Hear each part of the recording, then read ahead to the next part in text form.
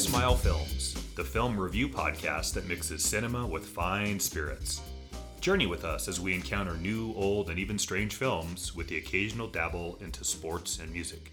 Proceed with caution, as these podcasts will feature spoilers and some mature language. This is Matt. And this is Jesse. Today on tap, we have The Terminator, starring Arnold Schwarzenegger, Linda Hamilton, Michael Biehn, directed by James Cameron.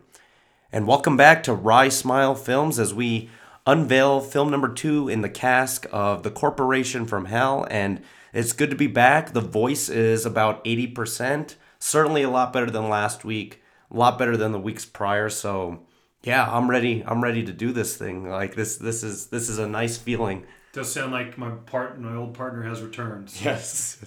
I'll just tell you what, yeah, the being sick, it's been the pits. I was sick for like all of February, so that... Yeah, it's a month easy. Jeez, so yeah, it really takes a lot out of you, but yeah. Thank you for listening. Thank you for coming back. And we got a lot to talk about today with James Cameron's 1984 classic, The Terminator. And before we go down that road, let's raise them up because I want to... We usually do this at the end, but let's toast the end of February. Mm-hmm. That is the worst month of the year. The weather sucks, and there's a sham holiday stuck right in the middle. So Valentine's Day, it's the trap holiday for guys like me and Matt. So. Indeed. But before we get started today with the happy hour, we're going to start with the flight question for the week. And being that this is, I would like to say, Arnold Schwarzenegger's coming out party. Like he was like a bona fide movie star after this film came out. And arguably, maybe you'll agree with me, Matt, I don't think a bigger 80s movie star than Schwarzenegger. I mean, Stallone's certainly in the conversation, but I think the 80s belong to Arnold Schwarzenegger. Yeah, you won't find any argument from me in that regard. Yeah, dominated a decade. So this is a fun little question, being that, he has such a diverse filmography, and, we're fans of the guy. So, Matt, what is your favorite Arnold Schwarzenegger film? So what was fun for me was looking back at Schwarzenegger's filmography. And before I answer this question, I just have to tease our audience a little bit. A couple pretty remarkable things came up upon my recent search. Mm-hmm. 2 upcoming features for Schwarzenegger include Triplets, which is a sequel to Twins, with Eddie Murphy playing the third leg in the triplet. Mm-hmm. Now that has tons of potential. Yeah, that should be good. And then this one was shocking to me. There's another Conan movie. The script's written. It's called The Legend of Conan. And for those of you that listen to the previous podcasts, the director on this, I think, is equally shocking. Mm-hmm. It's Paul Verhoeven. We should just call this podcast the Paul Verhoeven podcast. He just keeps coming up all the time. Coming up, I know. Yeah. And I have to tell you, I am so fired up to see that movie. But that's not... Neither of the prequels, if you will, to those are my favorite Schwarzenegger film. Mm-hmm. For me, it's Predator. I think it's a great story. I love the fact that it's set in the jungle. And one of the things that also benefits Schwarzenegger in this film is he's got a great, great movie monster villain. Mm-hmm. The Alien is number 1. I think Predator's probably number 2. Yeah. Just iconic looking thing. The line, "You're one ugly motherfucker." Like, mm-hmm. It's just so good. That movie to me is infinitely rewatchable. Mm-hmm. Anytime it's on, I find myself watching it. Nod to Shane Black, Shane Black in that movie. Actually in it. Yeah, he's the guy that tells the bad joke about his wife and her, his wife. And for me, it's Predator. I love that film. There's other ones, truly. There's a lot of good movies for Schwarzenegger's list, but for me, it's Predator. This is interesting. Predator is one of those movies. That's like the ultimate guy's movie. It's like this, like these macho, like Green Beret guys that are gonna go in and they get more than they bargained for with this creature. Speaking that, we're talking about Cameron today. There's a little anecdote in Predator. So Stan Winston designed the creature in Predator and in The Terminator, and he couldn't quite nail the design of the Predator, and he was on a plane with Cameron. They're sitting next to each other, and Cameron turned to him. He's like, no, I'd really like to see a creature with mandibles. Mm-hmm. So she was like, oh, that's interesting. So he did a sketch, and that's kind of what we got, was like this elongated, like these 4 pincers that like kind of open up and retract. And I'm with you. That's a cool creature design, but so quotable. Stick around. Get to the chopper.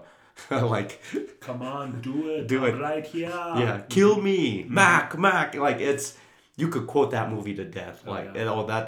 that's a good injury.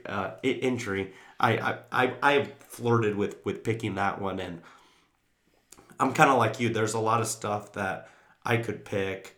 You know, I have a soft spot for The Running Man and films like Commando, Terminator 2, Yeah.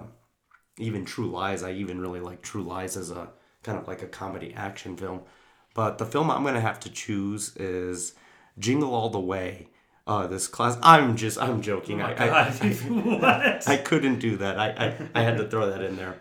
But there's really only one Arnold film I can choose, and that's Total Recall. Again, the Paul Verhoeven podcast. Yeah. But to me, this is Arnold, kind of entering the 90s with this really great story about, taking a vacation based, that's implanted. And then, kind of the adventure takes off from there. Infinitely quotable. Get your ass to Mars. Quato. See you at the party, Richter. Just give those people air Cohagen. Like, it's great. It's a great action film. That's another uber violent like film as well. Yeah. You got Sharon Stone, Michael Ironside. That's Ronnie Cox. Like, that's my favorite Arnold Schwarzenegger film, and it was in a box set that I had that had Predator, Commando, and The Running Man. Yeah. Pretty good box set, huh? I'd say so. Yeah. So, all right. So, that kind of does it for the flight. I'm warmed up, and it's happy hour time now. So let's get to it. Let's start with our review of The Terminator.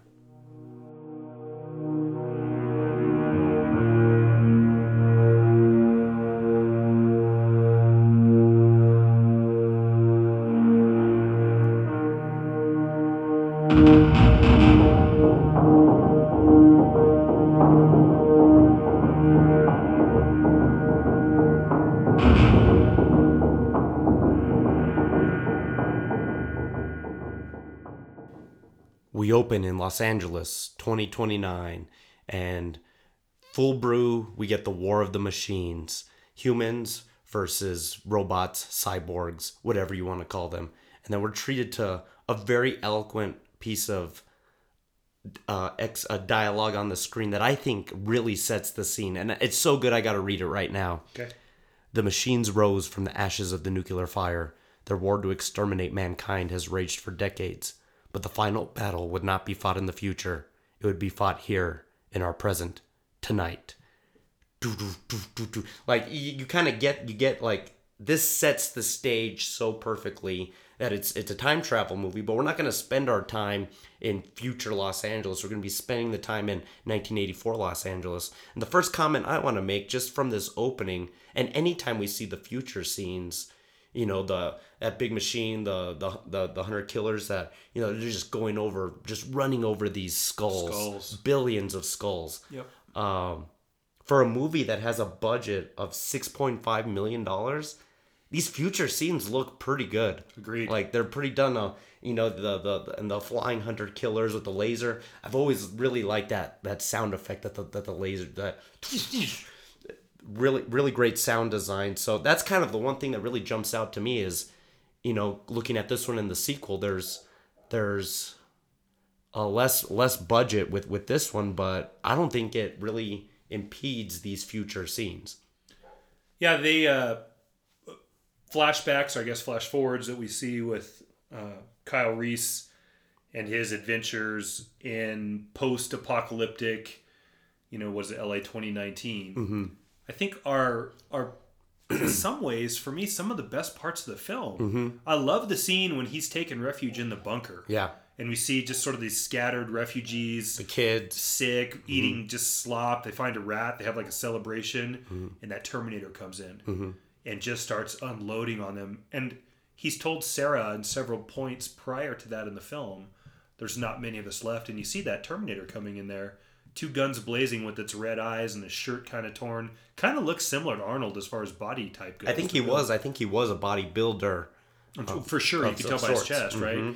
And just unloading on these people. Some of my favorite moments in the entire movie are those future scenes. Future Los Angeles. Yeah. So we go directly from there to 1984 Los Angeles with this garbage worker whose car's malfunctioning, and he's like, "God damn, son of a bitch!" Now I got to tell you a little bit of how I first saw this movie, because much like last week, you said you saw Alien for the first time on cable. I saw Terminator for the first time on cable. So most of the good bits, like this, I didn't know this guy said it. He's just a mute in the cable version. And then years later, it was probably around the time I first saw Aliens, I got like addicted to Cameron's films, his early stuff. And I actually did a book report in 8th grade on James Cameron. How about that? Yeah, exactly. So that's probably never been done in middle school history. But I put a little kind of compilation reel of like some scenes from his movies together. So I went and rented the Terminator, watched it, and I was like, wait a minute, all these bits are in this. Guy's talking, Linda Hamilton showing her boobs in the love scene. Like, I missed all this stuff watching it on cable. Arnold operating his eye, like they take all that stuff out. The fuck you asshole bit, like it's all nixed. Wow. So that's kind of my first foray into the Terminator. Do you remember the first time you saw this? Yeah, actually, we rented it back in the day when we used to get most of our stuff from Smith's. Me and my buddy had rented it one night and sat down there. Surprisingly, the funny thing about this, I bet you can't guess what section in the video store it was housed in. Horror. Yep. Horror. That's a perfect segue, too, because I think, much like last week, Alien, horror, Alien on the ship, this film, I feel, structure-wise, is kind of like a slasher film again. Yeah. This is Arnold as the boogeyman, cyborg, the Michael Myers, the Jason Voorhees, that's trying to kill Linda Hamilton, Sarah Connor, by any means necessary, and he won't stop until that task is accomplished. And from this scene, we see Arnold emerge into 1984, all super buff, naked because clothes and technology can't come with them into the past. But I think Arnold works really well as the antagonistic element in this film. I know they tried to really make him good guy in the sequel, and, you know, buddy and the thumbs up at the end. I think he works better as the villain. You know, they gave him 18 lines in the movies. He has very little dialogue. It's all looks, kind of looking around. And then he's got that soundtrack, that do. Like, so whenever he shows up, you hear that, and he's just going from area to area, just wiping everything out. I think the part that really shows what you're talking about for me is when he's in the cop car with his burned off eyebrows. Oh my gosh. And he's just patrolling. And as he's patrolling, he's just scanning left to right, like at the same pace, the same motion, just very robotic, not human. Shockingly, Arnold's a really good robot. Mm-hmm. Right? And kind of scary too. Yeah, kind of. I mean, real scary. You can't. Yeah. The burned off eyebrows certainly help that, but yeah, he's got a good villain presence. Now Arnold wasn't. This is hilarious. This is absolutely hilarious. So they originally wanted Arnold to do Kyle Reese, or I think he did. He wanted to be the hero, and so they needed a Terminator, and one of the people they turned to was O.J. Simpson. So Cameron didn't want O.J. Quote, this was actually said. James Cameron did not want O.J. Simpson because he couldn't believe that O.J. could play the part of a killer. But don't like wow. Exactly, like, isn't that like the most, like, I don't even know what to say to that, but well, the Juice was the Hertz guy at those days, running through the airport, hurdling chairs. Exactly. Really super likable. Mm-hmm. Whoops. So they eventually moved Arnold into this Terminator role, and got Kyle Reese. Or they still needed to get that part. One of the names that this is gonna drive you crazy or surprise you, Sting, the musician. Yeah. Boy, there's a thing going on with him right now, and the infatuation with Sting in science fiction at this point, right? Yeah. Because there's Dune, obviously. Dune, The Bride. The Bride, right. That's what I was going to say. I was about to say The Hunger, but that's David Bowie. What's that other film that which, by the way, as you just said, that is a fantastic film. If you have not seen The Hunger and you want an artistic take on vampires, see The Hunger. That is a tragically underrated movie. 12 gauge autoloader. That's Italian. You can go pump or auto. The 45 long slide with laser sighting. These are brand new. We just got them in. That's a good gun. You just touch the trigger, the beam comes on, and you put the red dot where you want the bullet to go. You can't miss. Anything else? Phased plasma rifle in the 40-watt range. Hey, just what you see, pal. The Uzi 9mm. You know your weapons, buddy.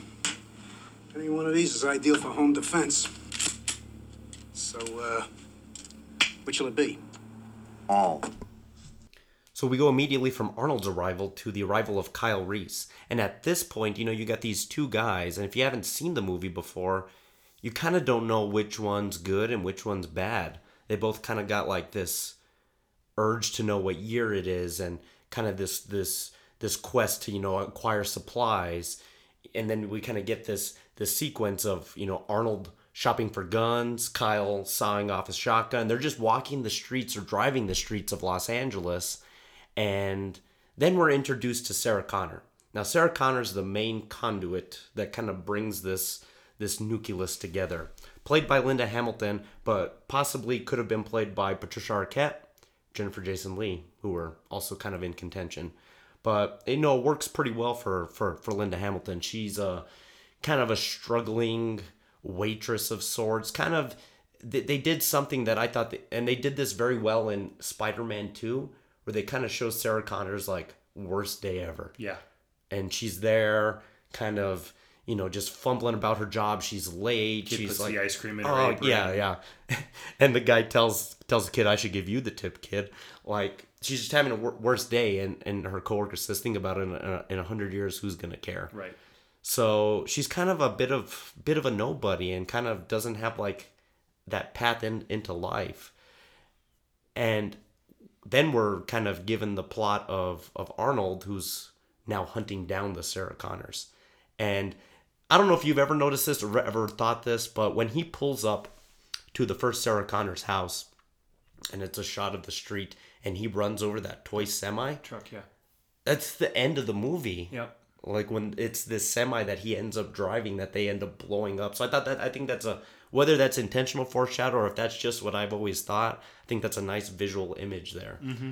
But then he walks up to this house, knocks on the door, Sarah Connor, yes. Boom.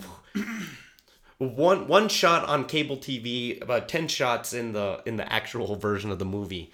So now Sarah catches wind that someone got killed named Sarah Connor, and it's kind of just a coincidence at first, but then when the second one is killed later on, she's really scared. Yeah. Really terrified, thinking oh boy, my name is Sarah Connor. My name is Sarah Connor. They're coming after me. The police start freaking out at this point now, played by Paul Winfield and Lance Henriksen, calling it the same name killer, thinking of what the press will do to this.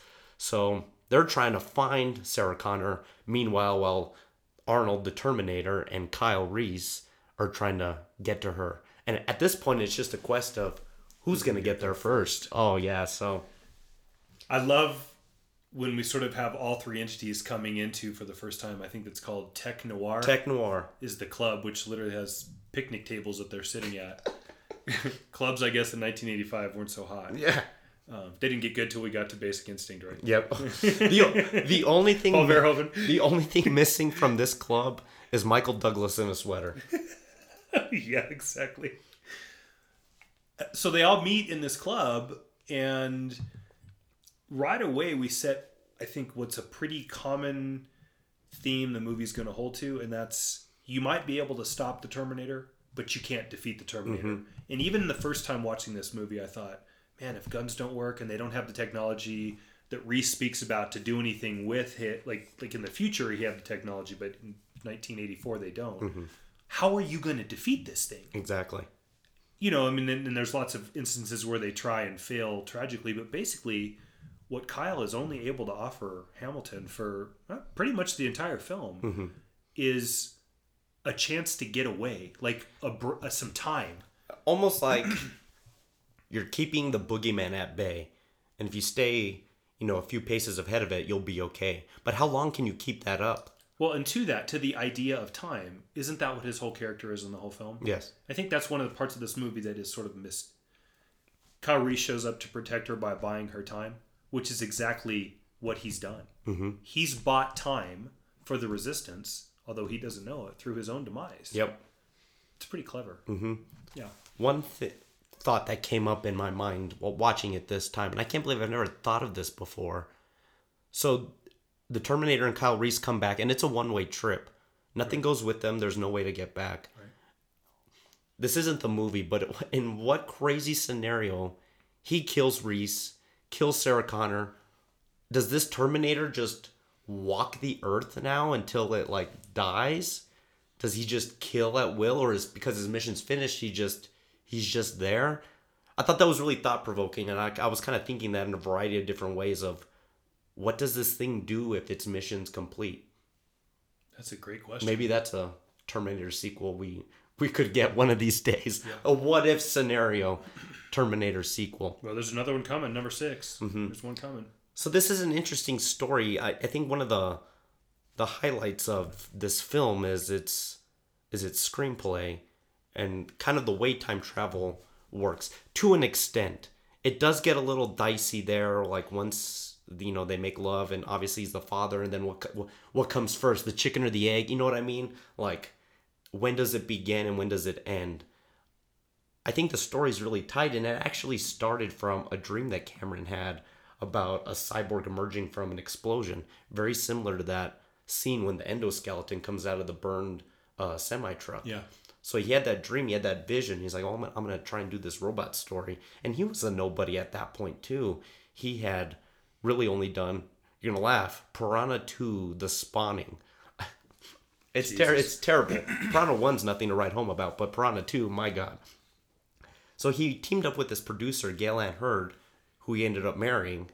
He ended up marrying Linda Hamilton as well. And then Hurt Locker gal, too. Catherine Bigelow. There you go. He sold this screenplay for $1 with the conditions that I'll sell it to you for $1, but I would like to direct this movie if at all possible. So that was kind of the deal in place.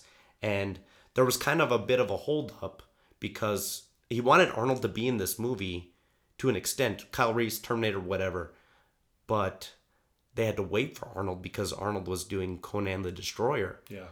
And so they had to wait for him to finish. In the meantime, you're going to love this. In the meantime, he wrote another screenplay, Rambo First Blood Part 2, that they made a year later.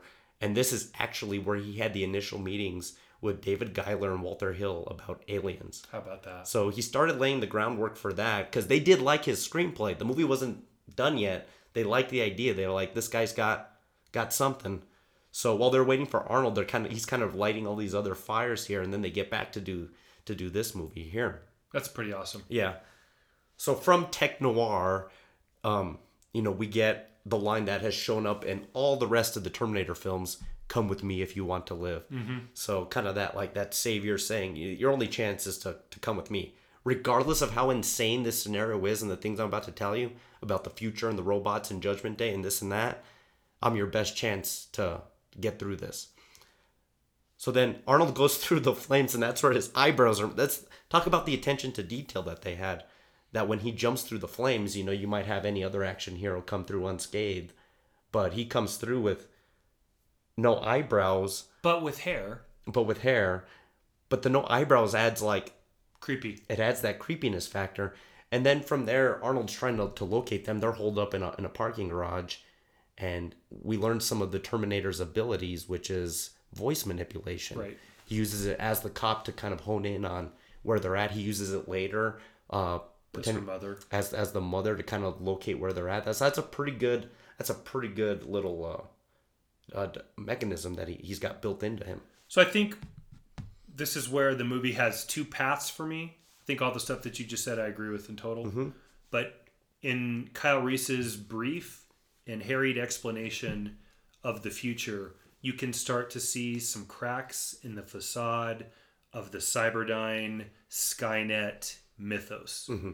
And I'd like to say that it gets ironed out as the series progresses, but frankly, it gets worse. And I think this, to me, is where I start to, for about 30 minutes in this film, become kind of disinterested in it. About until the end of the sequence at the police station, I'm kind of disinterested. Listen and understand that Terminator is out there. It can't be bargained with. It can't be reasoned with. It doesn't feel pity or remorse or fear. And it absolutely will not stop. Ever.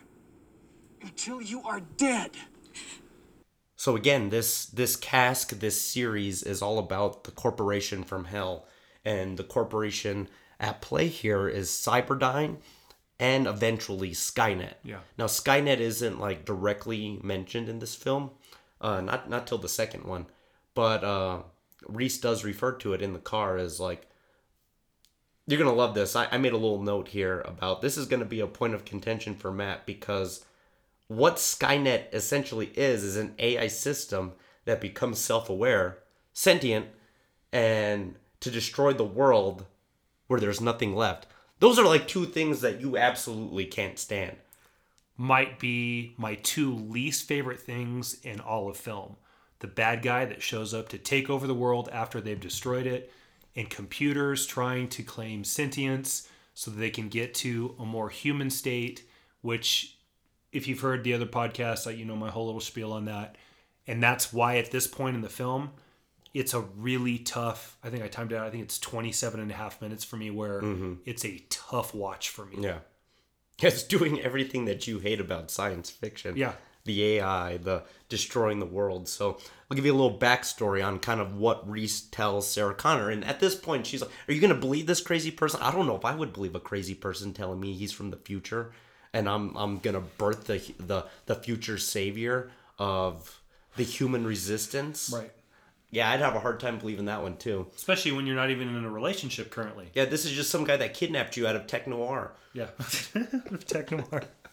So, under John Connor, Sarah Connor's future son, he mounts a human resistance to turn the tide against the war against the machines, Los Angeles 2029.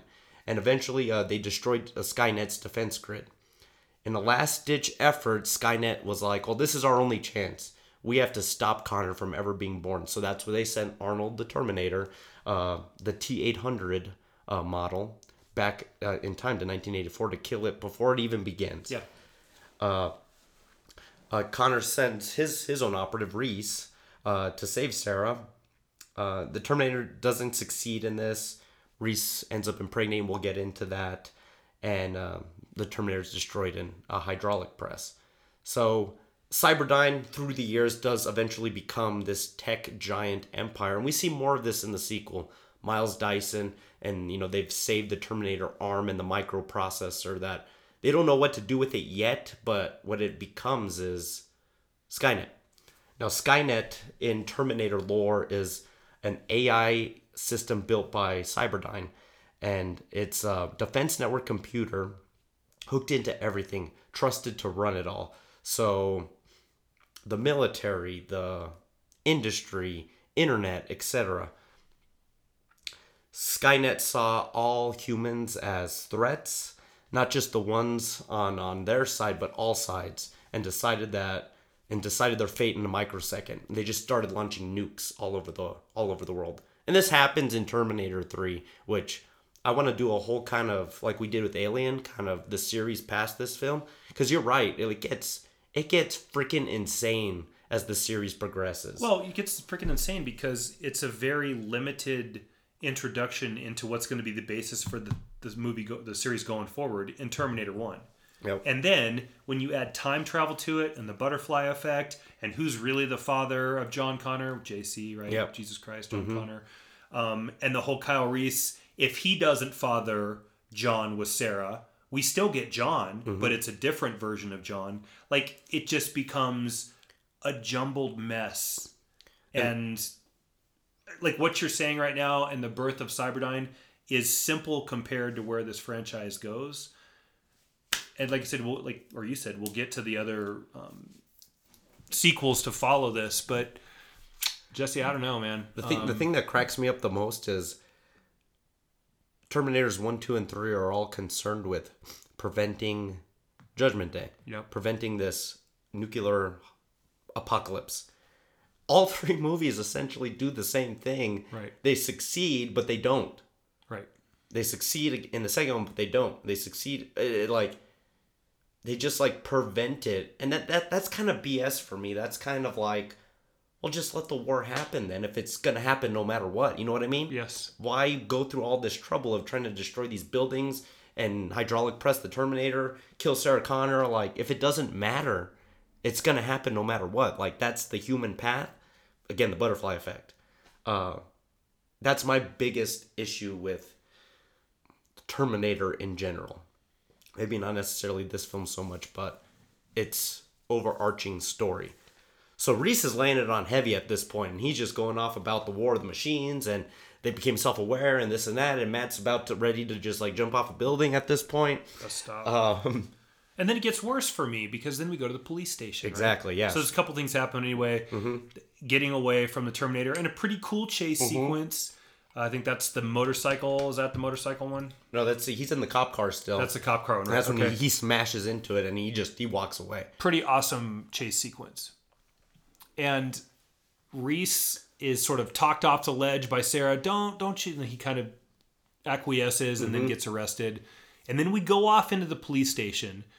And what does work is Paul Winfield telling Linda Hamilton, just lay here. You're safe. There's 50 cops in this building. You're safe. And she kind of buys in enough to let herself fall asleep. But there's another part that precedes that, which is this ridiculous sequence with Kyle Reese on the night he's arrested, being questioned by the police department's psychoanalyst regarding his lunacy, I guess. Yeah. And that whole bit is just such bullshit. It's a waste of time. Like that whole, the Terminator's coming. And the thing that, like, where you have questions about this, the part that troubles me for Sarah Connor is you just watched your boyfriend, your savior, whatever, this guy, The stranger, shoot this thing 10 times and it's still trucking on like nothing. At some point, walks like a duck and quacks like a duck. Yeah. It's here to kill you. Exactly. That's a mean duck. Yep. And she's even bought in at that point.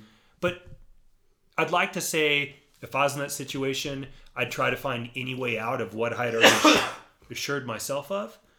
But it doesn't play in the movie. And like I told you, that 30 minutes up until the cop station sequence ends, where once again, Kyle Reese and Sarah Connor barely get away, just ahead of the bad guy. That is a really forgettable 25 minutes of film for me. Prior to Arnold's arrival at the police station, he's broken into or paying for an apartment. Some cheap apartment somewhere. To go repair himself, because he crashed right into this wall, and now he's all busted, his arm's all messed up, and his eyes like falling out. Again, the scenes that are cut out of cable. I gotta talk about, as much as the police station scene bothers you, I gotta talk about the film's most egregious crime here. Well, I think we might be in agreement on this too, because maybe not most egregious, but I think I know where you're going. This prosthetic, Yep. and as good as the future scenes are, Yep. and as great as that endoskeleton looks at the end of the film, I'm with you. this prosthetic head, Garbage. this is one of the worst practical effects in all of film. Yes. Thank you. I don't know why they didn't just put like a little red light in Arnold's eye and he could just we see it from the side like they do show it. Yeah, like profiled from the opposite side and him working on the other eye. I agree. When they showed that thing, and it's not like it's lit in shadow. It's like full like bathroom light on his on this face. Oh my, that's bad. It is bad. And it's aged bad too. Yes. It probably looked bad in 1984 as well. It did. And I know they wanted to show the eye and the eye retracting, and that's a cool visual image, but Jesus Christ, this head is like so atrocious. It's almost like it's melting under the light. The texture's off, the color's off. You'd like to think it's sweat, but it actually is melting. And it doesn't move naturally either. I don't know why they didn't just go profile, watch him with the scalpel, fidgeting with his eye. We can get a little trickle of blood down the front of his nose, and we just stay tight on Arnold's real face because his nose will hide the other part of the eye that we can't see, and then have him drop it in the sink. Yeah. And then put on the gargoyles. We're good. But yeah, that scene is. I'd like to say, well, they didn't have the technology back then, but yeah, no, it's just that's pretty bad. And the bad thing about that puppet too, he shows up at least 2 or 3 more times. Yep. Again, when like he's thumbing through the phone book and the flies are landing on him, they show it again like up close, and it does not work for me. And then again at the end in the semi truck, and I'm like, why do they keep showing this puppet? Just use Arnold. Just use Arnold with like a prosthetic here, or just have him with the shades on. Like, that's the film's most egregious crime to me. Because the hand part that precedes that is actually pretty well done. The part where he cuts his wrist and he's getting the fingers to work again, like that part's actually okay. Yeah. To go from that to this bad makeup job of the face that's a puppet or whatever it is, Jesse. That's kind of unforgivable. I know Cameron likes to tout the technology and the effects. Oh, you mean like in Avatar where he still talks about it? Yeah. But they get better. Like the Alien Queen's a good effect, and Terminator 2, the liquid. It gets better. But like here, like this is probably something the less you see would have been better. So it's funny you brought that up because when I was rewatching this time, it seemed like to me at about the time the police station sequence ends is about the time the really great part in that movie takes off for me. Yeah. And it's sort of like James Cameron needs a little bit of trial and error to figure it out, which is fair because this is his first film, like, essentially. His first, like, decent big film, And you can see it's the 57-minute mark in the movie is where that movie changes for me, and Cameron kind of gets his feet underneath him. And with the exception of a couple more puppet moments with Arnold, that movie really, really gets its wind and gets some momentum. That last third act is really good. Terrific, yeah. So Arnold goes from this derelict apartment to the police station, and I just want to say, Arnold goes on an absolute rampage. Yeah. He kills like 25 cops in this thing. He just... And again, this is the turn. It's not... He's not schizophrenic. He's not mentally ill. He's a cyborg with a mission. Yeah. And his mission's kill Sarah Connor. Whatever gets in your way, take it out.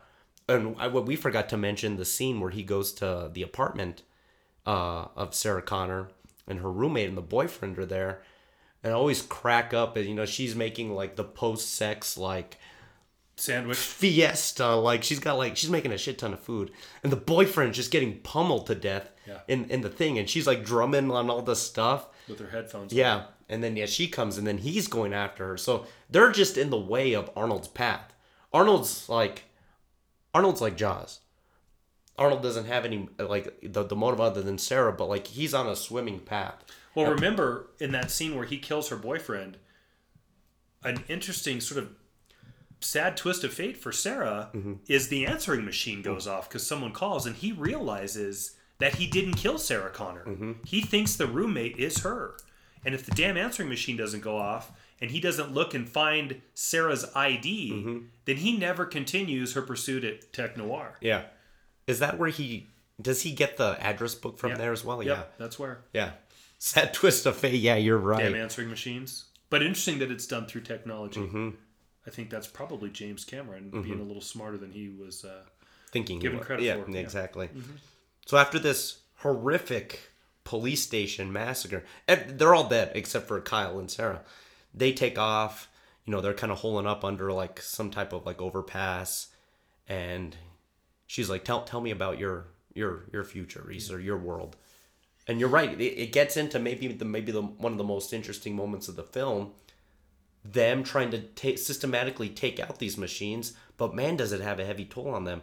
I mean, he comes back to their resistance base just exhausted, physically burnt, spent, all of that. And for what, the dogs have to sniff them so they know that they're authentic.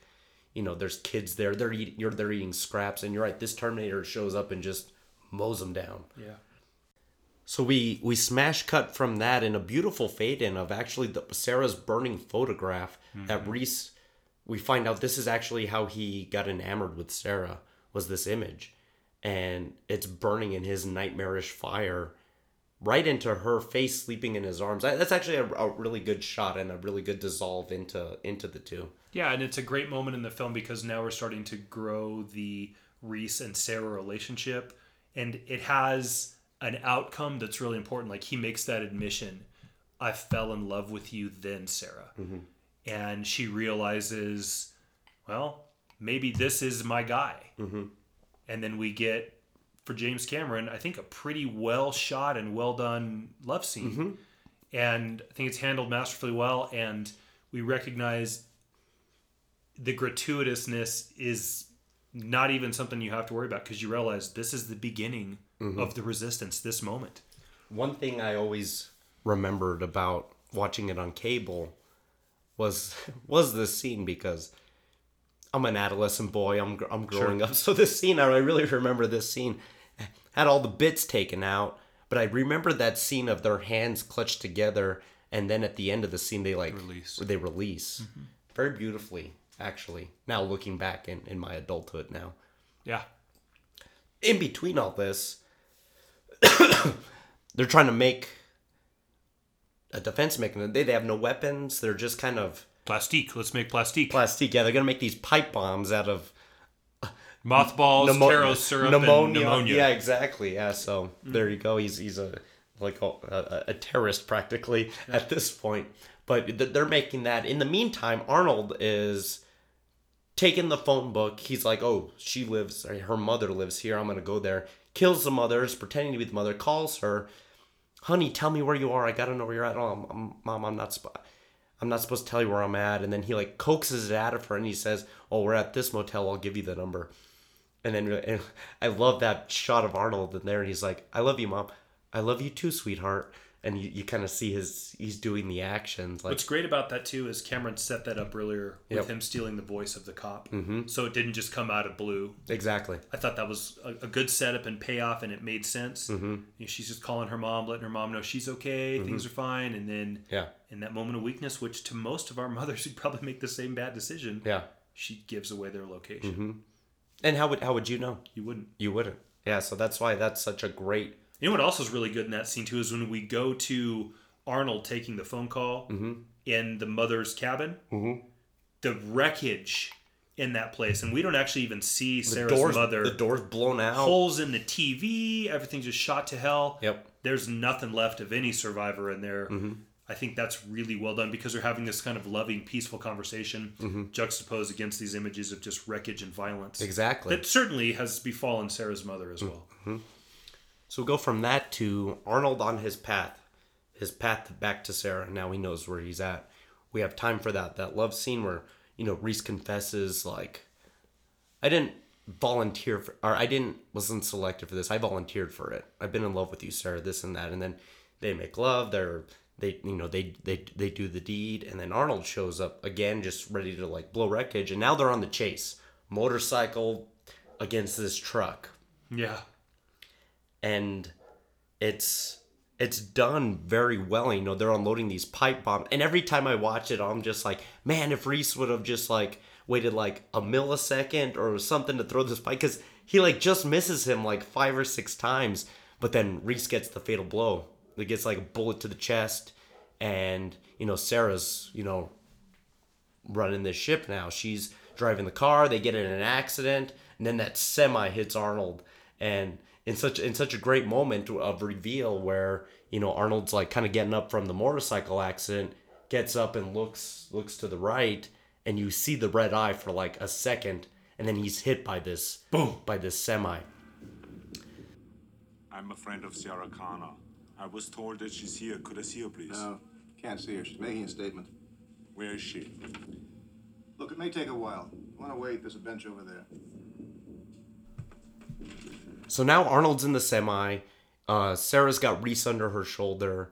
And in my opinion, we're in full slasher territory at this time. This is the boogeyman chasing after the final girl. Well, and to further that same idea, which is absolutely right, we're also getting the face behind the mask that's always the quintessential moment in all these slasher horror movies. Jason reveals the mask and we see, oh my God, he's horrible. Mm-hmm. Well, we take away Terminator's skin, and we get this metal that's with this crazy eye and this bloodstream, and we get the same moment.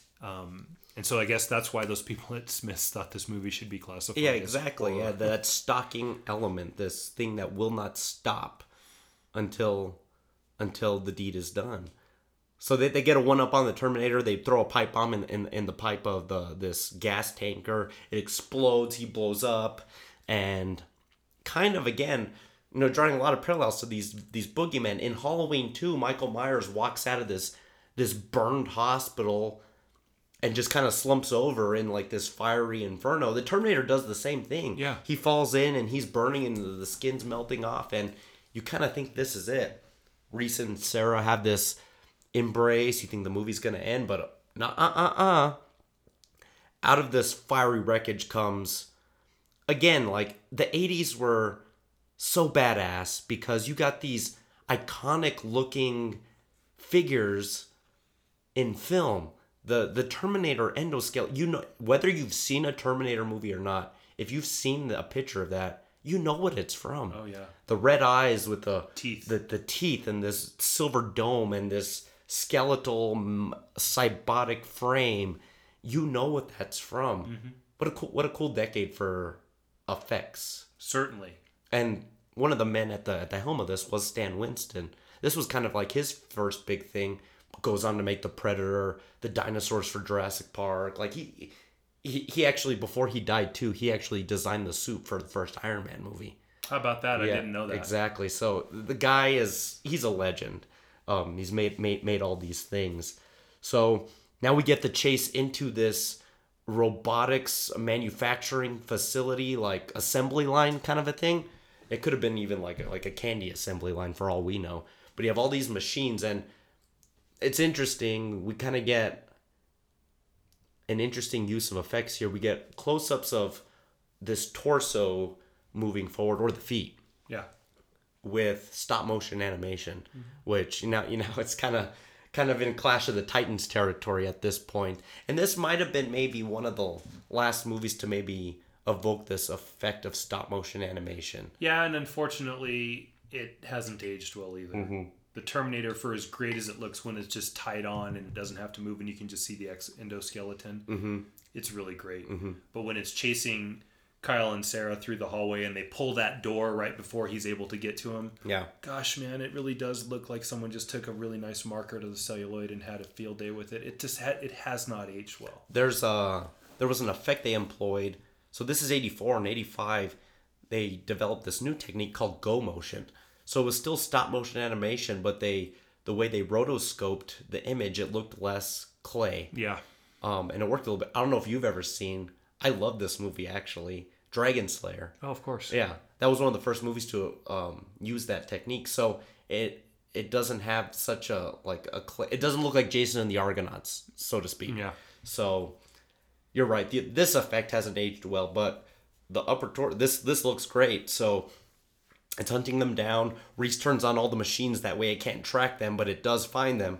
And then in a last-ditch effort, Reese puts a pipe bomb right in the middle of the torso, blows it up, kind of blows himself up too, but he's kind of already dead at this point. Dead, yeah.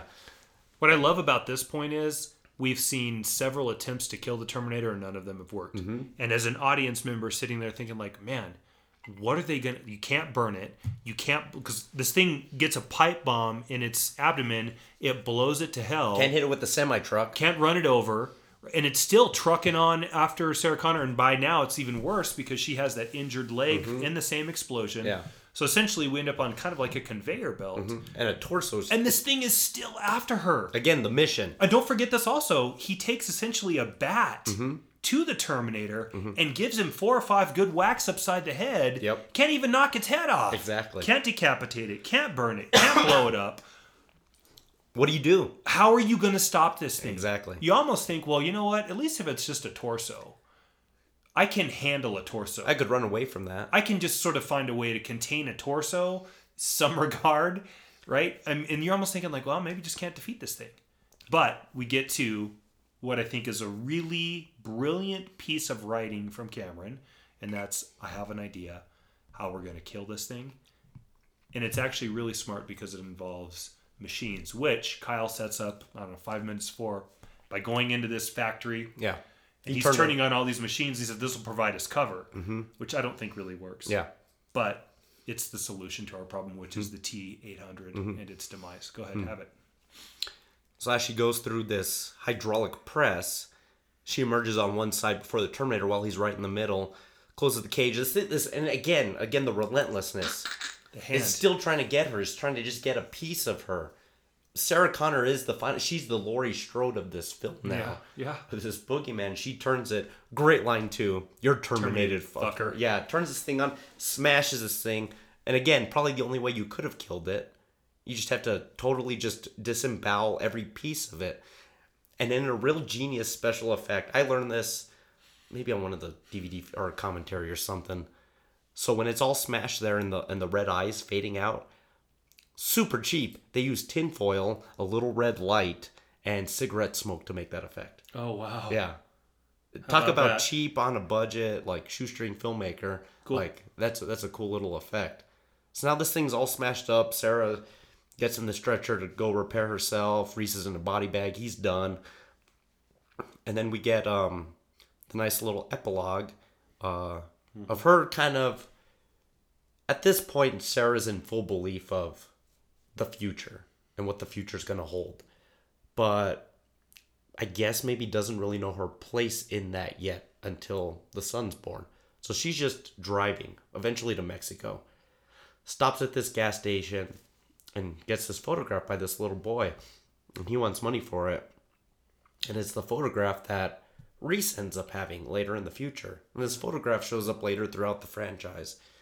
And then I think in a really great line too, he says there's a storm's coming. And she says, yes, there is a storm coming. Mm-hmm. And we kind of get her driving off in the distance, the storm's coming. But this storm is this eventual like future that still needs to kind of be prevented. Yeah. And I think that's why I really like this first movie is it's complex without being complex, if that makes sense to you. It does. It's a real simple story of a Terminator trying to kill this girl and a guy trying to protect her. We don't get into the logistics of Judgment Day and trying to prevent these companies from making these things. It's just a cat and mouse chase. Again, the slasher film. And then in something I told you earlier, there's a deleted scene that got taken out of that whole end factory bit. Yeah, this is shocking. So talking about the evil corporation, we set up Cyberdyne, we set up the eventual Skynet, and what this company is going to eventually create close to the end of the world, Judgment Day. That factory that they're in, there's a deleted scene where they're loading her in the stretcher, the ambulance drives away, pulls back, and the name on the side of this factory is Cyberdyne. So the entire finale of this film took place in the company that's going to employ the beginning of Judgment Day. They take the Terminator pieces, use that tech to create Skynet. Yep. And I don't know why that ended up on the cutting room floor. Me either. Like, that's a great scene. It's a little bit, it's not like it's a 10-minute scene. It's 30 seconds. Especially because Reese has already set up Cyberdyne by calling it that name in the film. Mm-hmm. Why not go ahead and tease the audience out with, oh my God, look, this is where they got the tech from. Yeah.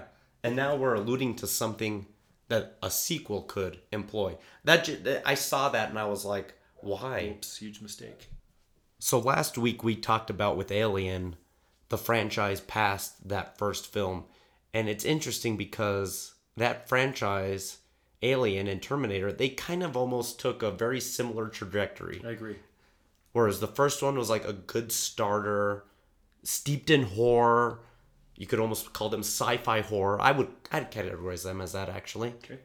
And then that second film elevated it to another level. A bit more action. More action, more, putting the story, but still good sequels. Like, those two sequels those are some of the best. Well, you could make the case. Both of those are better than the originals. Yeah.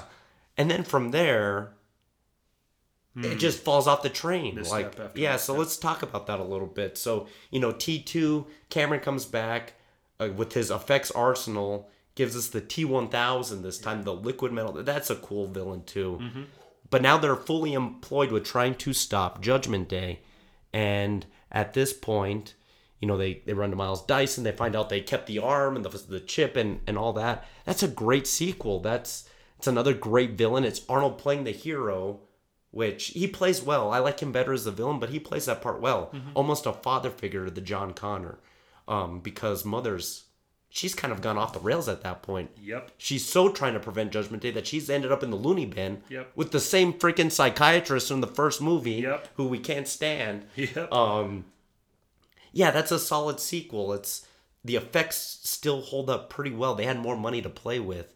The story's still really good. They prevented Judgment Day. Maybe the series should have ended at this point here. But then from there we go to Terminator 3, directed by Jonathan Mastow. I don't even know who that is. Can't even tell you another movie he made. Nick Stahl as John Connor, Claire Danes. And at this point, and then there's the female antagonist this time.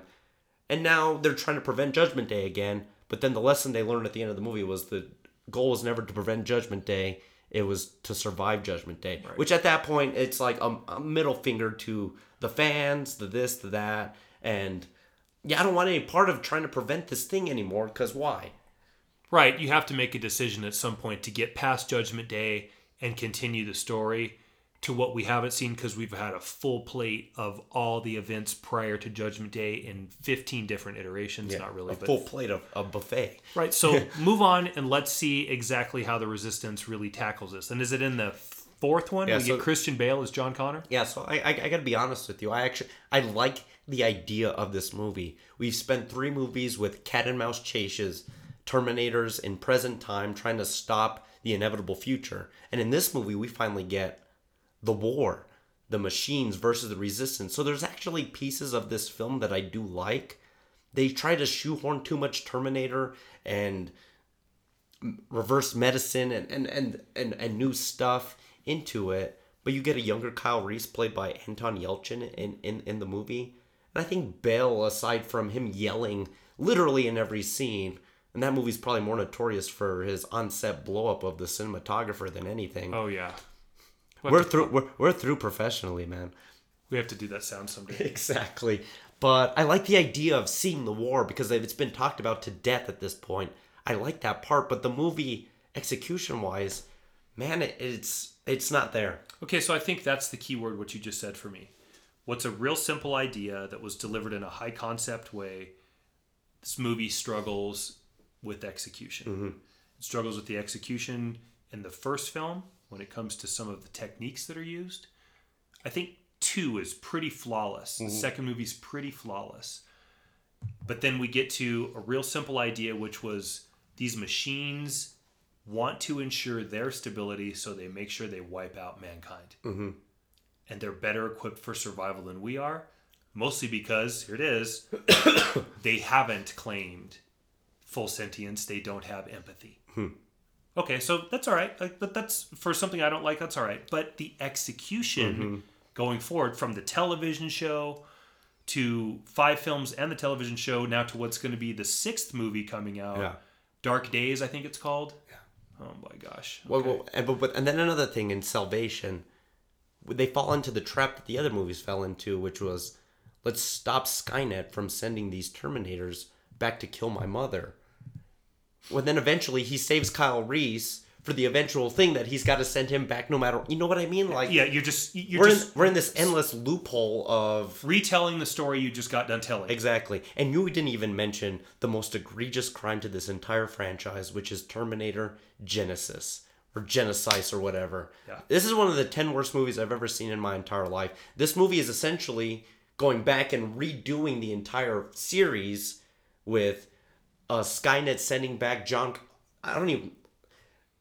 Connor as a Terminator and them trying... Ugh, I'm getting sick just talking about it. Like, that's a bad movie. Like, that's the only thing you can call it that. So hopefully whatever's on the horizon, whatever it's called, hopefully that has a little something to it that could maybe propel this franchise in maybe back to its better days versus its dark days. And there's quite a lot of bit of that. I think that's a great point in this podcast then to go to our ratings. Yeah. So remember, for those of you that have been through this and for those of you that haven't, it's a 5-star rating system essentially. Bad movie is rot gut, sort of in reference to the bourbon theme or liquor theme that we use. Second would be well, some mostly bad, but a few moments. Get to Call, which is like average, maybe a little better than average. Then you have your single barrel, and then you have your top shelf. So that being said, Jesse, I'll pose it to you first. Where does Terminator fit in your ranking system? Sure. I'm kind of with you that I think this franchise, the sequel really overshadows this movie especially. And maybe that's just a money thing, but I still really do like this first Terminator. Apart from the time travel stuff getting a little convoluted, Arnold as the antagonist, this great white shark that will not stop until his missions come, that element works really well. And then Sarah Connor at the end of this actually takes the movie by the horns. And now we get one of these, these great female... Last week we had Ellen Ripley. Now we're getting the emergence, this call to action of a Sarah Connor. She's kind of knows her place and how she's going to kind of have to raise her son in this world where the world's going to end in 1997, whatever. I really do like this movie. I like some of the effects. Again, Puppet Arnold, get the hell out of this movie. Stop motion, it hasn't aged well. The future scenes are great. This story is, I think, really well done. To me, this is a single barrel film. It's, I think, another important science fiction landmark and another great relic from the 1980s that, you hear the Terminator and you associate that with Arnold Schwarzenegger. I think that's a legacy into it of itself. A legacy helped by, the films after it and Arnold's Hollywood star power. But this was the beginning of Cameron's career, Arnold's star power. So I think it holds a pretty important place in film history. And it's a single barrel film to me. I like the horror element. I think science fiction works really well when they mix it with that genre. Alien, The Thing, The Fly, films like that. I think that genre, those two subgenres play well together. So, single barrel rating for me. Okay, for me, it's a really great idea that we hadn't seen before. We'd seen time travel before. We hadn't seen this version of time travel before. And the movie is filled with promise. Mm-hmm. From what's going to be a really good career at times for Arnold to Linda Hamilton certainly has her place in Hollywood, whether it be Beauty and the Beast or other iterations of this movie, which a lot of people love that show. Go back and look at the ratings for that. I forgot about that. I just thought, I'm like, wow, yeah. And that was on for 7 years with or something. Ron Perlman, yeah. Right. Mm-hmm. I've never ventured into it myself, but I read a little bit and it's well liked. Yeah. Obviously, James Cameron is going to have his moments of greatness. The guy literally has the 2 highest grossing movies of all time. And they're for the most part, they're original ideas. They're not based on, books or sequels or anything. So that's impressive to say the least. But to that, one of his bigger problems was not doing Spider-Man. Mm-hmm. And I think that's sort of a metaphor for this film. Mm-hmm. It's filled with promise about what could have been that doesn't ever really deliver. The second movie for me is much better than the first film. The special effects were tough, Jesse. Yeah. This, I'm not going to lie, and the audience may not want to hear this from me. It was really tough to sit through and grind through 2 hours of this movie again for me. There was a few moments, but I found myself, especially for that 25-minute period that I've already talking about. Yeah, that second middle part. Just about, I think that's probably the first... Is that the second half of the second act? Yeah, probably the second half of the second act. It was tough. Yeah. It's just call for me. Yeah. And honestly, if it wasn't for the flashback sequences, it probably would be well. And I know that the ratings don't back that up because this movie is loved. But for me, if it's not for the future sequences and the promise of the movie is not this movie. Yeah. It's a whiskey that hasn't aged well for you. Okay, exactly. Yeah. It has not aged well. I love Arnold's lines. The animation and stuff like that you talked about is not done. Yeah. There's better than, and you can also say, well, that was all they had back then. Mm-hmm. Well, timeless movies play across generations, and science fiction is tough that way. It also speaks to the success of the first Alien. Yeah. That movie is watchable and rewatch. You're like, that doesn't look bad today. Yeah. This movie is call and kind of maybe only barely call for me. I'll talk about a special effect that was done 3 years prior to this, 1981, American Werewolf in London. Okay. That werewolf transformation in that movie stands up today. It's every bit as horrific as it was back then. And it's all practical. And that's a scene remember I talked about you see this Terminator prosthetic in full light. That's done in a fully lit living room. Yeah. And that effect holds well today. So maybe, yeah, it could have been money, it could have been this, but that is a shortcoming of this first one at least. And again, the other part to me that keeps it from really getting there is the Cyberdyne Skynet and the mess that they've already set themselves up for in that film.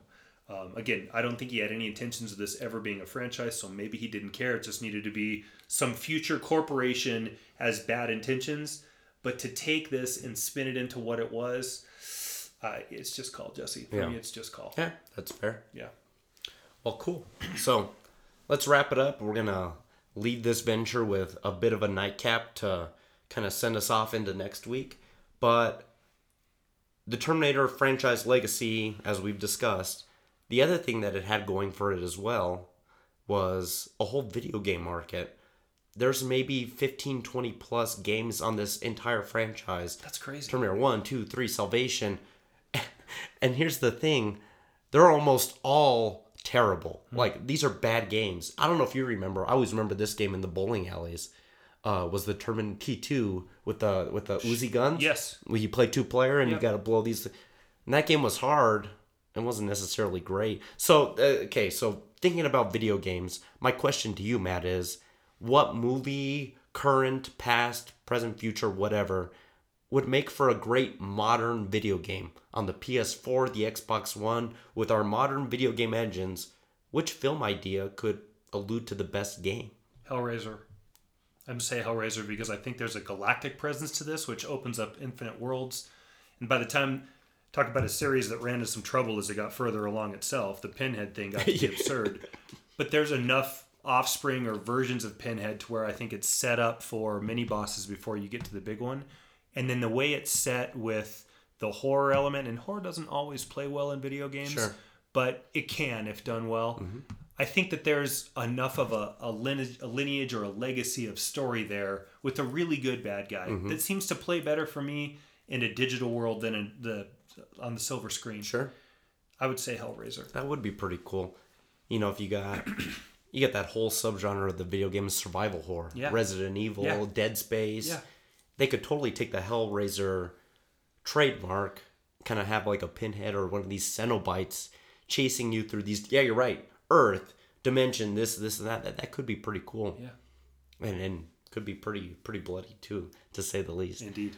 My choice would be, I had to think about this for a long time because, I do like the Die Hard franchise, but they've made Die Hard games before. Lethal Weapon, I kind of started thinking about these action franchises, but then I came back to one that this could be really cool. And if it gets made, I want credit for it. Is Inception. Already a very high concept film idea, translated into game with dream within a dream within a dream. That could be pretty cool. Dream thievery. You're part of a team, and what you do on one affects what happens in the other, and this affects the reality in the other. That could be a lot of fun, actually. You have like players. Imagine playing. Think of this. Think of the possibilities of this. There's a whole world of online gaming out there. Call of Duty, Fortnite, whatever. Imagine playing online with strangers from all over the world. A 4-player version of Inception online where you're all in a different level, but what these people are doing affects what you're doing up there. That's killer. That could be fun. That could be a lot of fun. So they don't typically make a lot of video game film adaptations as much anymore. That kind of died out in the mid to late 2000s. But back in the 80s when Terminator was coming out, in the 90s when Super Nintendo and PlayStation, man, it was all the rage. Yeah. GoldenEye, games like that. I actually have the NES game for Total Recall, and it's a steaming pile of shit. It's like doesn't even resemble the movie whatsoever, and it's impossible to play. So they really botched a lot of these film trademarks that Nintendo just got the rights to. But E.T. was really good. No, it's. We actually had that. Oh, good. We had E.T. growing up. They had to offload 20,000 cartridges into Alamogordo, New Mexico, because they just had nowhere to put them. So they just buried them in the dirt. Good God. It's funny. Oh yeah. So Well, excellent. Well, this has been a fun discussion of Terminator. Some very thought-provoking questions. We're going to pick this up next week with our final film, in Corporation from Hell, with another very heavy-handed corporation, Omni Consumer Products, from the 1987 film RoboCop. Who directed it? Paul Verhoeven. Are you serious? That's weird. I think we need to call this Rye Smile Films Featuring Paul Verhoeven. Paul Verhoeven. It's so funny. This might be the last time we mention Verhoeven, because I think we've hit all of his oeuvre in his filmography. So Yeah, you're right. I don't know what's left to talk about anymore after this, but there's a ton to talk about in RoboCop. Oh, yeah.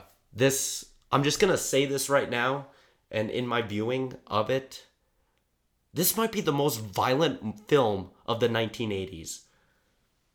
I say the idea of RoboCop to people, and they're like, "Oh, some robot police officer." I'm like, "No, have you seen the movie? This thing, like, there's limbs, acid, people being blown. Like, this film is violence galore, but also a very interesting satire of the 1980s to media, politics, consumerism, megalomaniacal corporate takeovers, all run by OCP. I can't wait to talk about this movie, actually. Yeah, I'm looking forward to it as well. It's been a long time since I've seen it, but the reviewing has gone really well, so we'll have a lot to talk about next week. Well, excellent.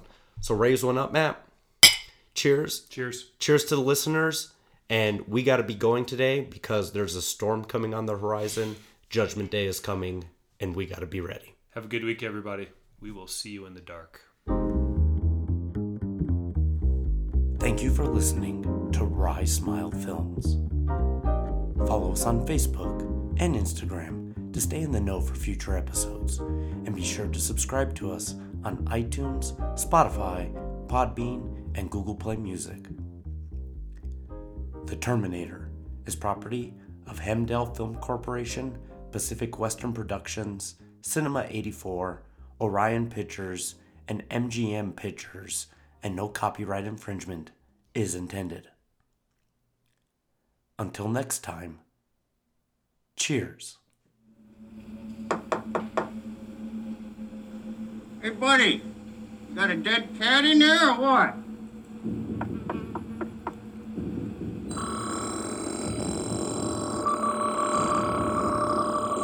Fuck you, asshole.